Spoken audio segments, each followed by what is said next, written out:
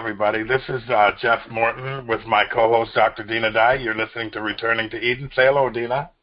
Hello, Dina. No, hi, everybody. Well, we'd like to thank you guys for joining us again for the second week since we've come back from our hiatus. I don't want to spend a whole lot of time talking about that. We're back. We're going to keep trying to do this. I do have to make a disclaimer, though. Dina's got about, 10, 20 feet of snow surrounding her house right about now. Well, it's not quite that much. But, yeah, about 20-plus inches, expecting another foot come Monday night. And they've just been in the property for 2 weeks now, so yeah. And her internet connection might be a little sketchy, but so far I have her on video, and I also have we have good sound, so let's hope we can get through the next 30 minutes, and not be interrupted by any issue. And I guess you're going to upgrade your internet service here come January, correct? Yeah, there's another company that operates in this area that has a better, it's a line of sight, which I think will be better than CenturyLink. Of course, you know, CenturyLink was out this week, plus Verizon. Right. So on the day before the storm, we didn't have internet, we didn't have phone, and we were getting ready to be pounded. So I survived all three of those events this week. Good. And so here we are, recording another show for Returning to Eden.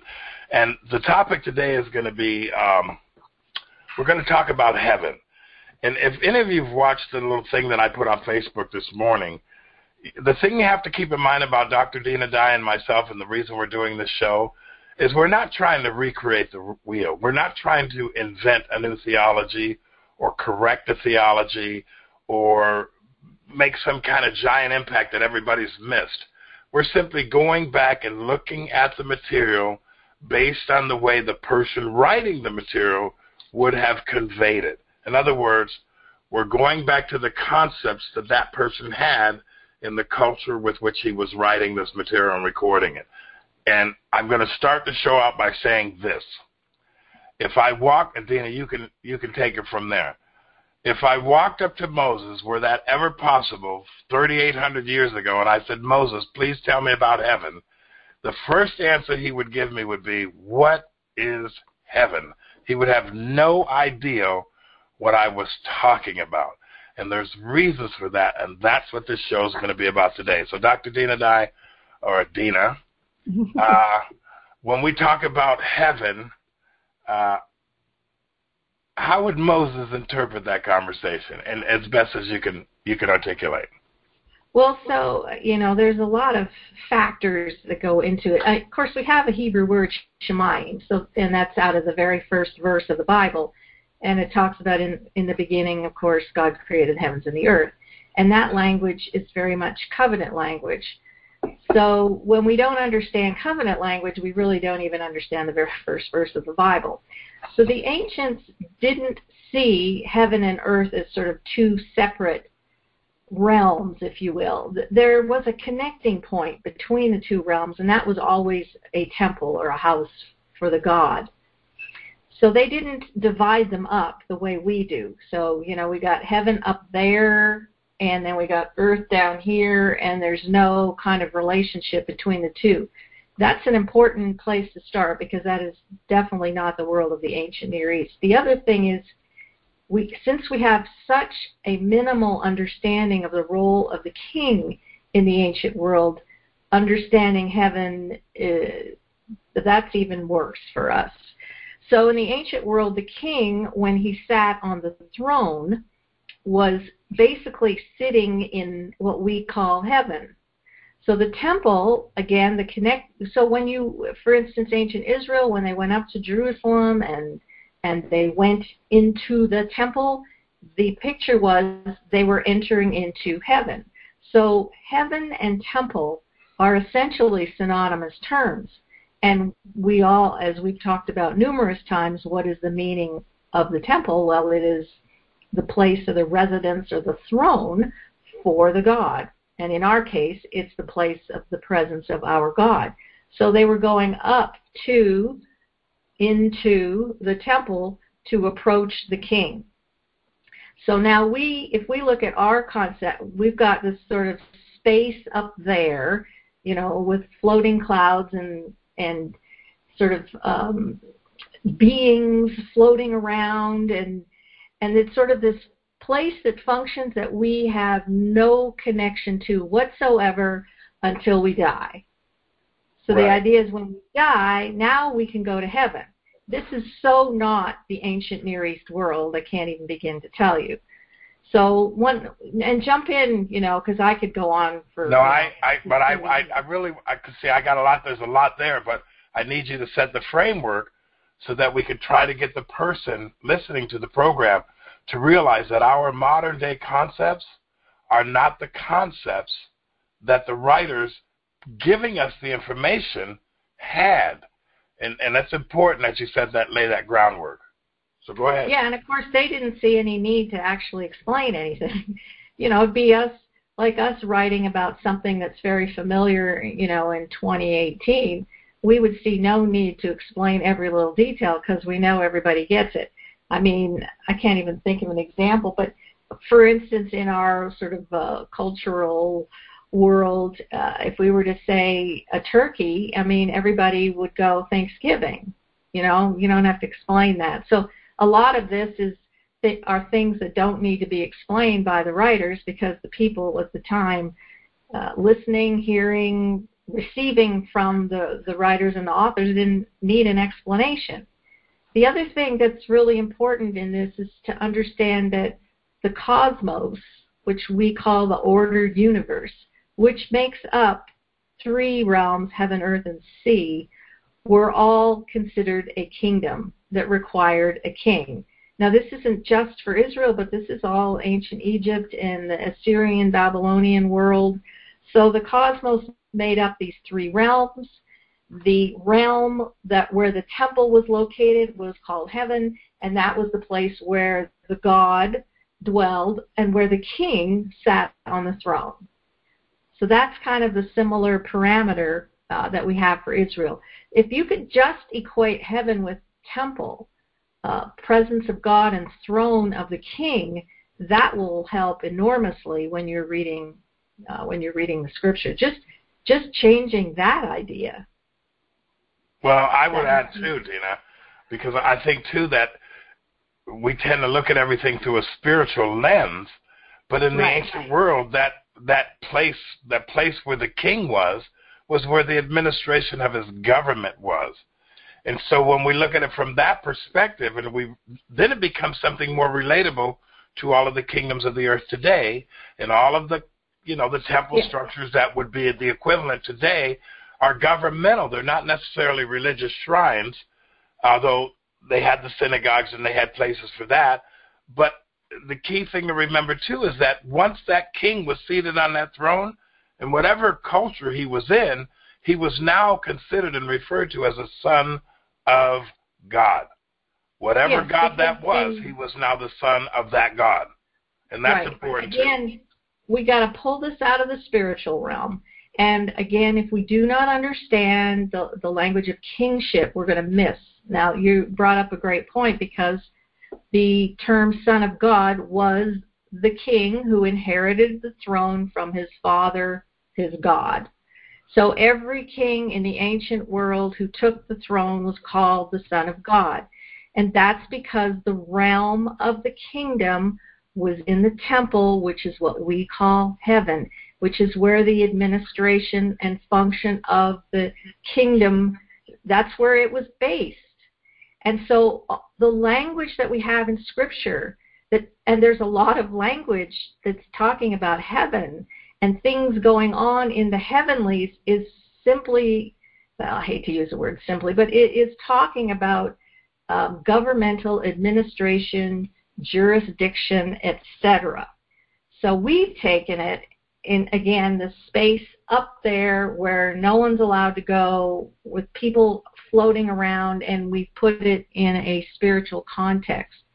So the temple equate with heaven, equate with the cosmic rulership, was the domain of the God, and the God, in the domain of the God would put his representative, which was the king. So the king, he'd start out as like an earthly guy, and then when he was raised up to that position, he moved from earth to heaven. Do you see what I'm saying? Because he's been raised up to be king, and now he'll be seated on the throne, and his domain is the temple, which is synonymous with heaven. And to equate that to terminology that we readily understand today, he would essentially be born again. Yes. Not into like born again, but he was now no longer human. He was now one of the gods. Yeah, every king aspired to this. Every king wanted to be divine. Every king wanted his God to raise him up to become divine. And so a king was no longer one that had earthly parents once he became king and was raised up. He now was the son of divine parents, and hence the title Son of God. That's where it comes from. So the king would take his seat on the throne in the temple, and he was responsible to rule and reign over the cosmos, and his responsibility included maintaining the creation. Now, we don't really see that so much, or we don't really appreciate that in the other cultures, in Egyptian, Assyrian. Like, that doesn't make sense to us to maintain the creation because God created heaven and earth. So we'll just look at it from our understanding. When the king was seated on the throne, it didn't matter which king. He was responsible to maintain and keep creation. And what that meant was it meant that the heaven and earth were unified. They were one. See, the ancient world did not separate the two spheres. The two spheres came together in the temple and in that place. So he was responsible to keep the unity, if you will, between heaven and earth, because those are, well, I don't want to go there just yet. So a temple built was signifying the cosmic rule of God, and God established his son, his king, to sit on the throne and represent him and maintain the creation that God had created. Does that make sense? Yeah, and so when we're talking about this, and I'm just going to interject this little tiny thought so you can just kind of put a place marker on what we're talking about. This is essentially the story of Adam. And I'm not going to go down that trail just yet, but this is essentially the story of Adam. Adam is now made king. He's been born again. He's been elevated to a position whereby he is now a physical representation or representative in the place of the heavens or the temple, and that's what we call the place of Eden. So if you can just kind of grab a hold of that concept, because what Moses is writing about, if we give him credit for writing this, is he's basically telling you, or having a conversation about the ascension of Adam becoming king, and now he's a physical representative of a place called heaven, or the throne room of God. And now, unlike all of the other kings, see, the ideal of gods in the ancient world was that mankind was created to serve the gods. The difference between the God of the Israelites is that it was not a tyrannical God. And so when we understand the difference, in fact, I was reading in John's book here just a little while ago that the God of the Israelites was completely different than the gods of the ancient world. In other words, the perversion that had seeped down through the centuries, when God established the identity of Adam on the throne, he was really establishing his order of how he did things, in contrast to all of the other kings of the earth. Now, I know that opens the door for a different discussion. Important point, because this is where when you start having discussions with people and they freak out, because we recognize that the God of Israel functioned and operated completely different from the gods around. So to mention, as you were talking about Adam, remember, and this is my opinion, and I wrote about this in my book, but to me, the concept of Adam being raised up from the dust of the earth and the breath of life being blown into him is very much kingship language. There's that picture we have. He's moving from the dust of the earth, which is speaking of earth, and he's being raised up divine, if you will, or raised up born again to be king, to rule and reign. And I think that this is kind of the message that's, resonating all through the Bible if we can try to grab a hold of this. So one of the points I want to make about how amazing our God is compared to the rest of the gods, the king never left the throne. Now, he would go off to fight wars in other places, but his domain, heaven, throne, temple, he wasn't going anywhere, because that's where that's where control is happening. So we have a God who sent his king son to move out from that sphere and to move into the realm of the people. Like the king in the ancient world wouldn't go out and hang out with his subjects, in any way. So in the first century, if you consider Yeshua, who's the Messiah, King, Son of God, is walking around with the lepers and everything else, like this would never happen in the ancient world. They would have been shocked. And so him healing and delivering and setting free, the role and work of the king to maintain creation, he's doing this in the midst of the people in a place where no king in the ancient world would ever go. This is huge, and we're like, oh yeah, he's just walking around with the folks. No, he's doing a ministry. Yeah. But see, then I'm going to add to your conversation, because, folks, I need you to walk with me for a moment here. At all of these temples, whether it be the temples of Rome, the temples of Athens, the temples of the Hittite, the temples of Babylon, Assyria, whatever the case may be, when that king went into that temple and talked to this supposed God, he's talking to an idol. Okay? And now he comes out of that little room with a concept that he's going to now introduce to the people that he got from an idol. But you never see that king or that God come out of that temple. This is what Dina's bigger point is. The one true God of all of creation did come out of that temple, and he did co-inhabit with the people, and that's the whole purpose. That's the difference between all of the other gods of the ancient world, because there were no gods in those temples, folks. There were idols. There were little statues and figurines and things of this nature. So whatever that person came out and said that the God said you have to do now was his own doing. It wasn't something that some god, some wooden statue said, I want you to go out and tell all the people to take a bath. That's not what happened.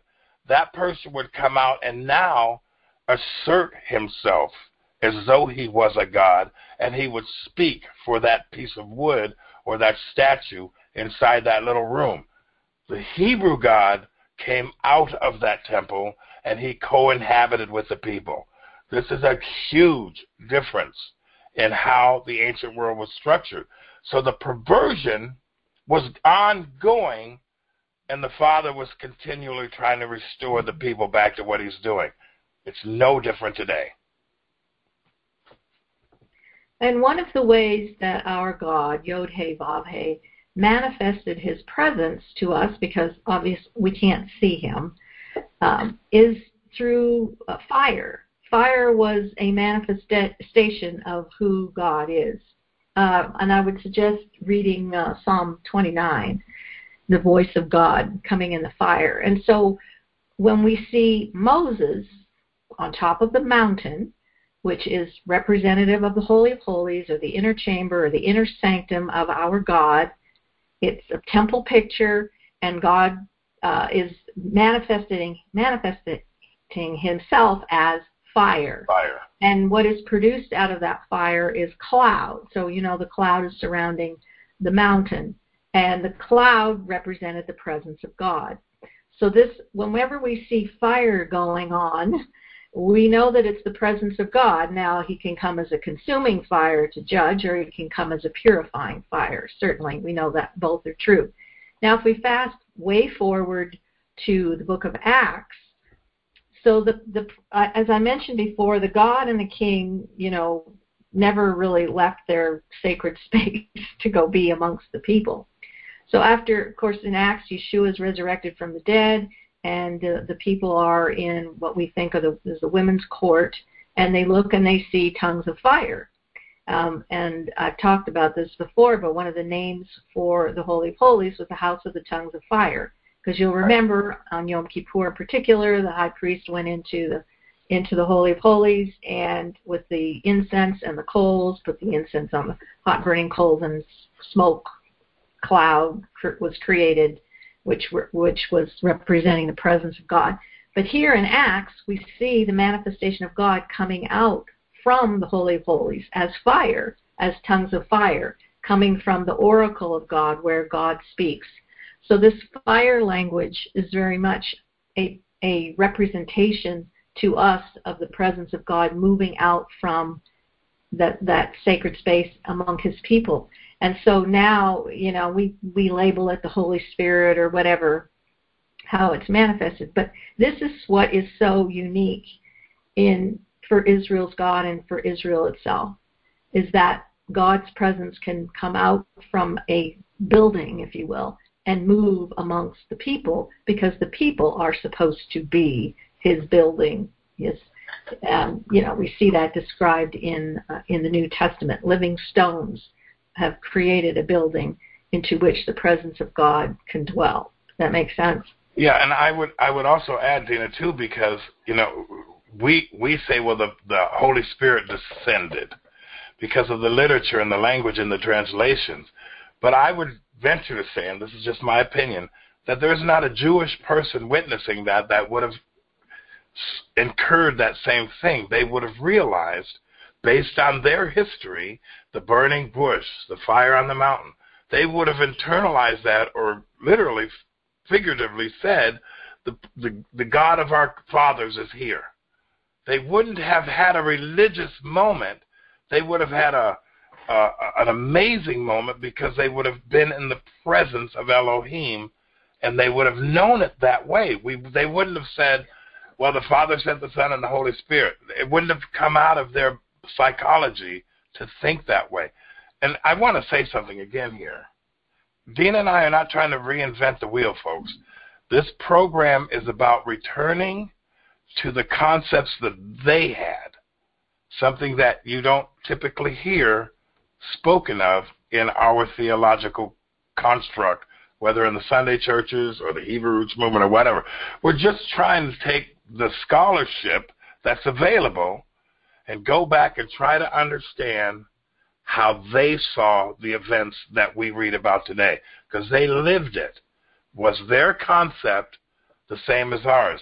I'm finding, Dina, almost across the board, no, they were not.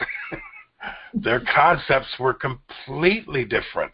In fact, I've said many, many times, if I was sitting next to the disciples and we were watching Jesus being through the kangaroo court, Yeshua, and I leaned over and I said, I read about this in the Bible, the disciples would go, what are you talking about? They wouldn't have a concept of what I'm talking about, because their concept isn't 3,000 years later or 2,000 years later. Their concept is they're looking at the God of creation. They know who he is, being treated like dirt in the eyes of the community of that day. They wouldn't have been going, oh, that's God's son, and he's getting in trouble and being accused of. No, they would have seen the King of Kings, the representative of all of creation, being tried by mankind. They would have been, oh my God, these people have no idea what they're doing. That's how they would have seen it, because they knew who he was. You want to add to that? Well, we certainly don't. It appears that at that time in the first century, many, thousands, tens of thousands, hundreds of thousands perhaps, recognized that Yeshua was the Messiah. Right. How did they recognize him? They recognized him by what he did, the healings and the deliverances, because those things were how the creation was restored. Those things were how the creation was maintained. They put those things, the healings and the deliverances and being set free and being raised up and yeah, all of that. They put that in a cosmic creation context in which that, I mean, in that day, if someone was healed of something, it could be a whole lot more dramatic than today. Not to say we don't have dramatic healing, believe me.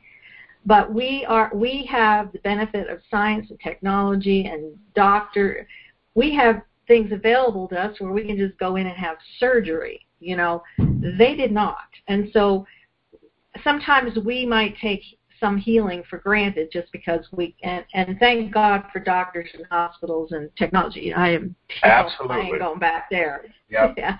But you understand what I'm saying. Right. That was so dramatic. Like healing a leper in the ancient world is just only a king could, restore creation that way, restore this person and to become a new creation. Only the king could do that. That was his responsibility to maintain, restore order, and make the creation function the way it's supposed to. We just don't think like that. So it's kind of hard for us to get our hands around that. And to kind of finish, we're getting towards the end of the show here, but really when we look at the concept of heaven and we look at the concept of the Sabbath, and we look at the concept of God dwelling with his people, we're really saying one thing, and the ancient world would have understood this. They weren't so much involved with an account of creation, but more the restore of order, the restoration of order. Does everything function the way it was supposed to? Are my crops going to grow? Are my kids are we going to be... They're looking for a king to restore order to their community. Yeah. That's what the place of heaven. Could. Right. So the place of heaven would have been the place where that king would dwell, and their hope was that in his being seated on the throne of heaven, that order would be restored to the kingdom.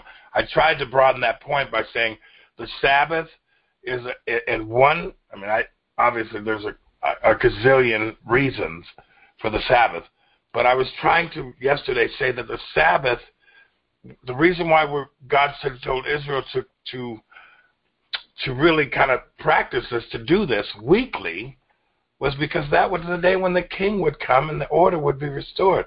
And it's just a festival, it's another festival, a dress rehearsal for the time of the great day of the Lord, when order would be restored. So he wanted them to do this weekly, not because it's mentioned in the 7 days of Genesis, but because it's mentioned in the 7 days of Genesis. The time of rest is when order is restored to the cosmic temple. That's largely what that's all about. Yeah. No, and we might even do a show at one point just talking about all the different dimensions of the Sabbath in terms of it being an enthronement ritual. I mean, it's past a ritual. It's an enthronement of a king seated on the throne, and what that represents in our weekly life, where we can actually rehearse it. But one of the things I want, before I forget, and I think probably what we're going to have to do is have another continue this discussion, because there's so much more to say, and I want to be able to show people in scriptures. I want to be able to explain to them things like, what does it mean when the sun is darkened and the moon doesn't give its light and the stars are falling from heaven? Because it doesn't mean in light of what we're saying today, it doesn't mean what everybody thinks it means. And this, unfortunately, because we put it into a modern day understanding and we are looking literally at what cosmic things happen in the heavens, we have a tendency in the prophetic world to kind of go off a little bit, I think. So we want to bring that back. But I want to mention, because we talked, heaven, temple, place where the king resides, the place where the king sets order, brings cosmic order, if you will.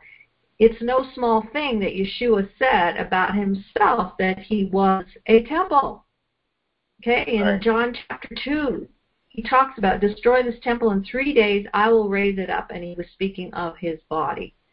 So because the temple was the place where the king dwelt, functioned, made things work, healed, delivered, set free, brought order. And that is the statement Yeshua is making in that world at that time. Well, I just find that I think that the saving grace of this program is again, Dina and I are not trying to create a new theology or correct a theology. We're just simply trying to tell you, and Dina, I got to say this, the more scholarship stuff that I read, the better understanding I have of the ancient cosmology and how all this works and how it makes the New Testament, it makes what Jesus was doing more profound.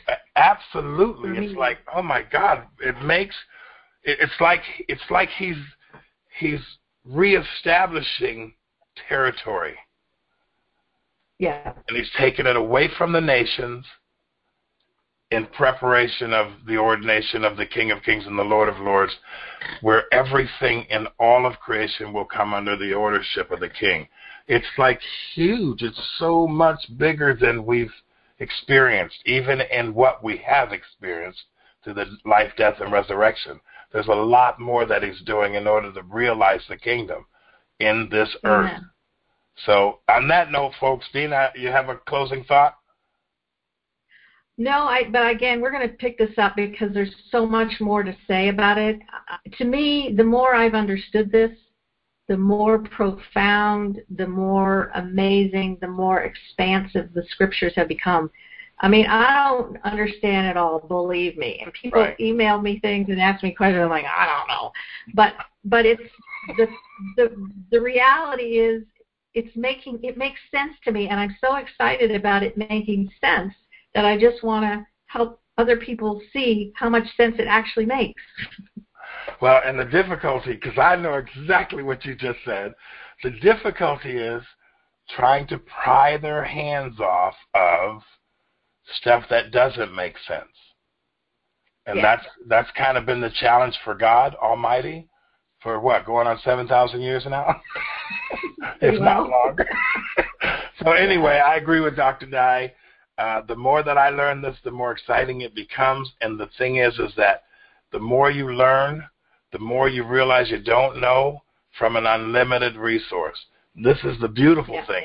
I'm not trying to be right, and I'm not trying to know it all. I'm simply going back and looking at the historical information and getting the concepts that they had so I better understand what I'm reading in the literature. Dina, that's it for me. I'm done. Okay, that's it for me. See you next time. All right, goodbye, everybody. God bless.